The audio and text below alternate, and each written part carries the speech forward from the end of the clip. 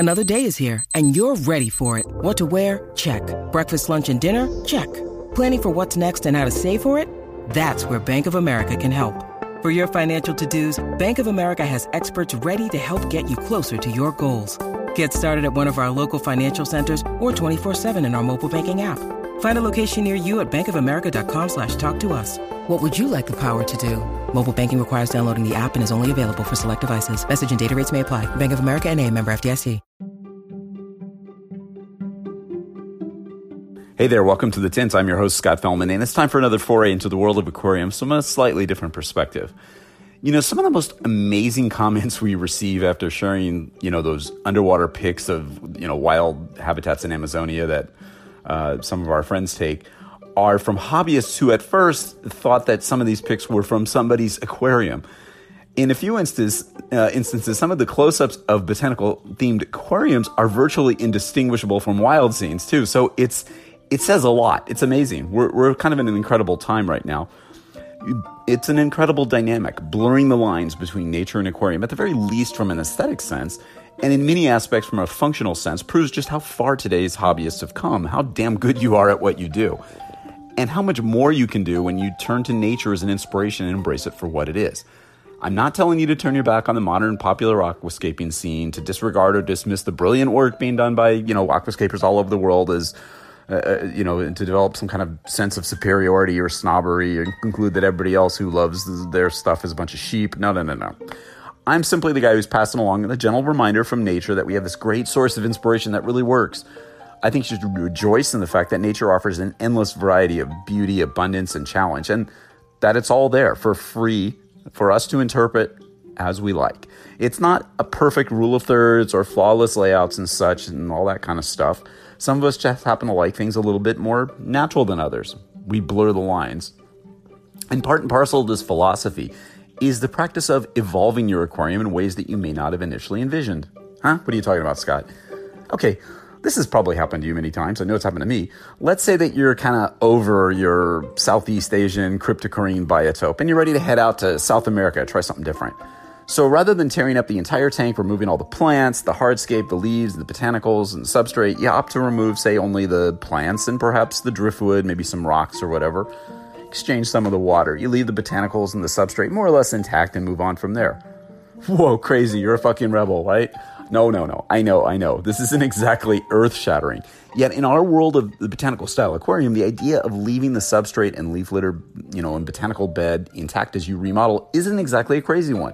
And conceptually, it sort of replicates what occurs in nature, doesn't it?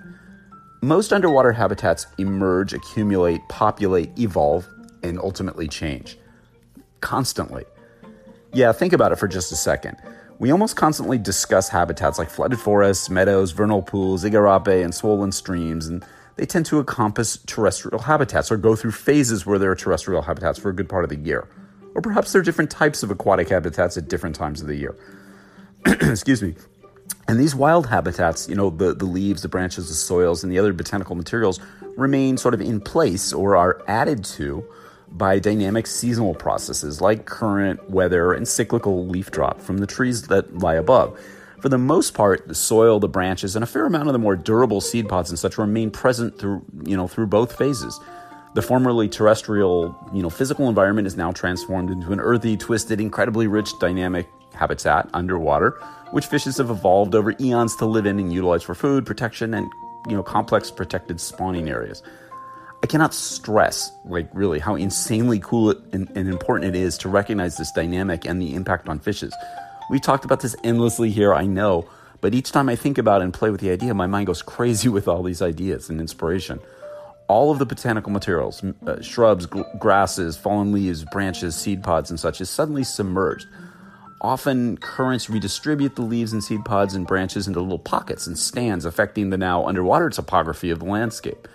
Leaves begin to accumulate, detritus settles, soils dissolve their chemical constituents, the tannins, the humic substances, into the water, and they enrich it. Fungi and microorganisms begin to feed and break down these materials, biofilms form, crustaceans multiply rapidly in this habitat.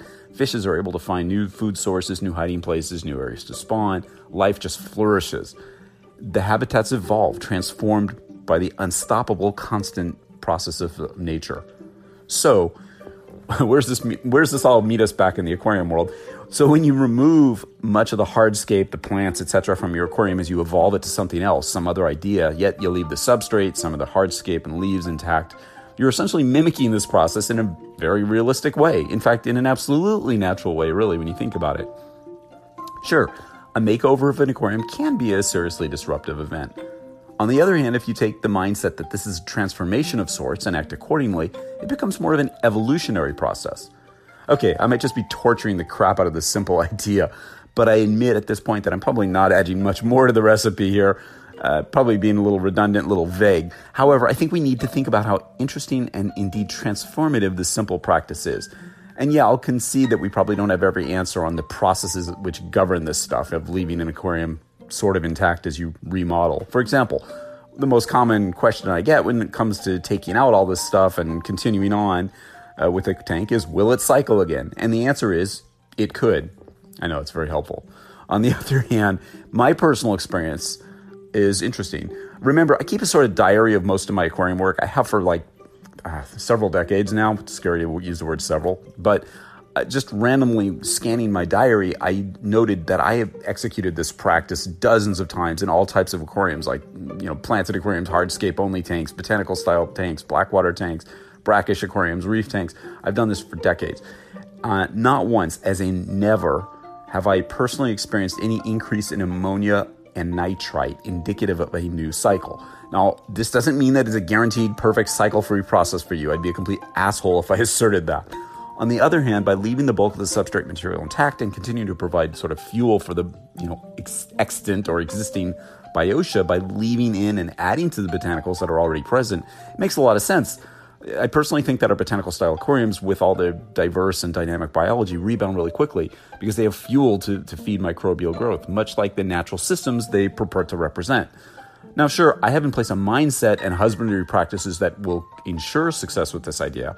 I change water, I observe, etc., etc. Personally, I don't think that the botanical style aquariums are ever finished. They simply continue to evolve over extended periods of time, and if managed well, this happens just like it does in the wild habitats that we attempt to replicate.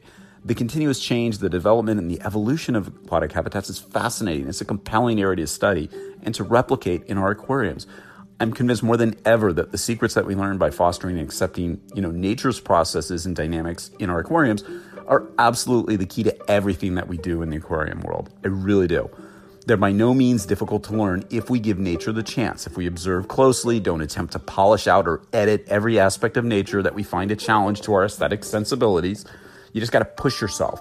Embrace all the dynamics that nature can bring. Push yourselves beyond the traditional comfort zones that the aquarium hobby has imposed on us for, generations. Break free. Blur the lines. Stay observant. Stay diligent. Stay creative. Stay open-minded. Stay challenged. And always stay wet. Until next time, this is Scott Fellman from Tannin Aquatics. Thanks for spending part of your day with me. I look forward to seeing you on the next installment of The Tint.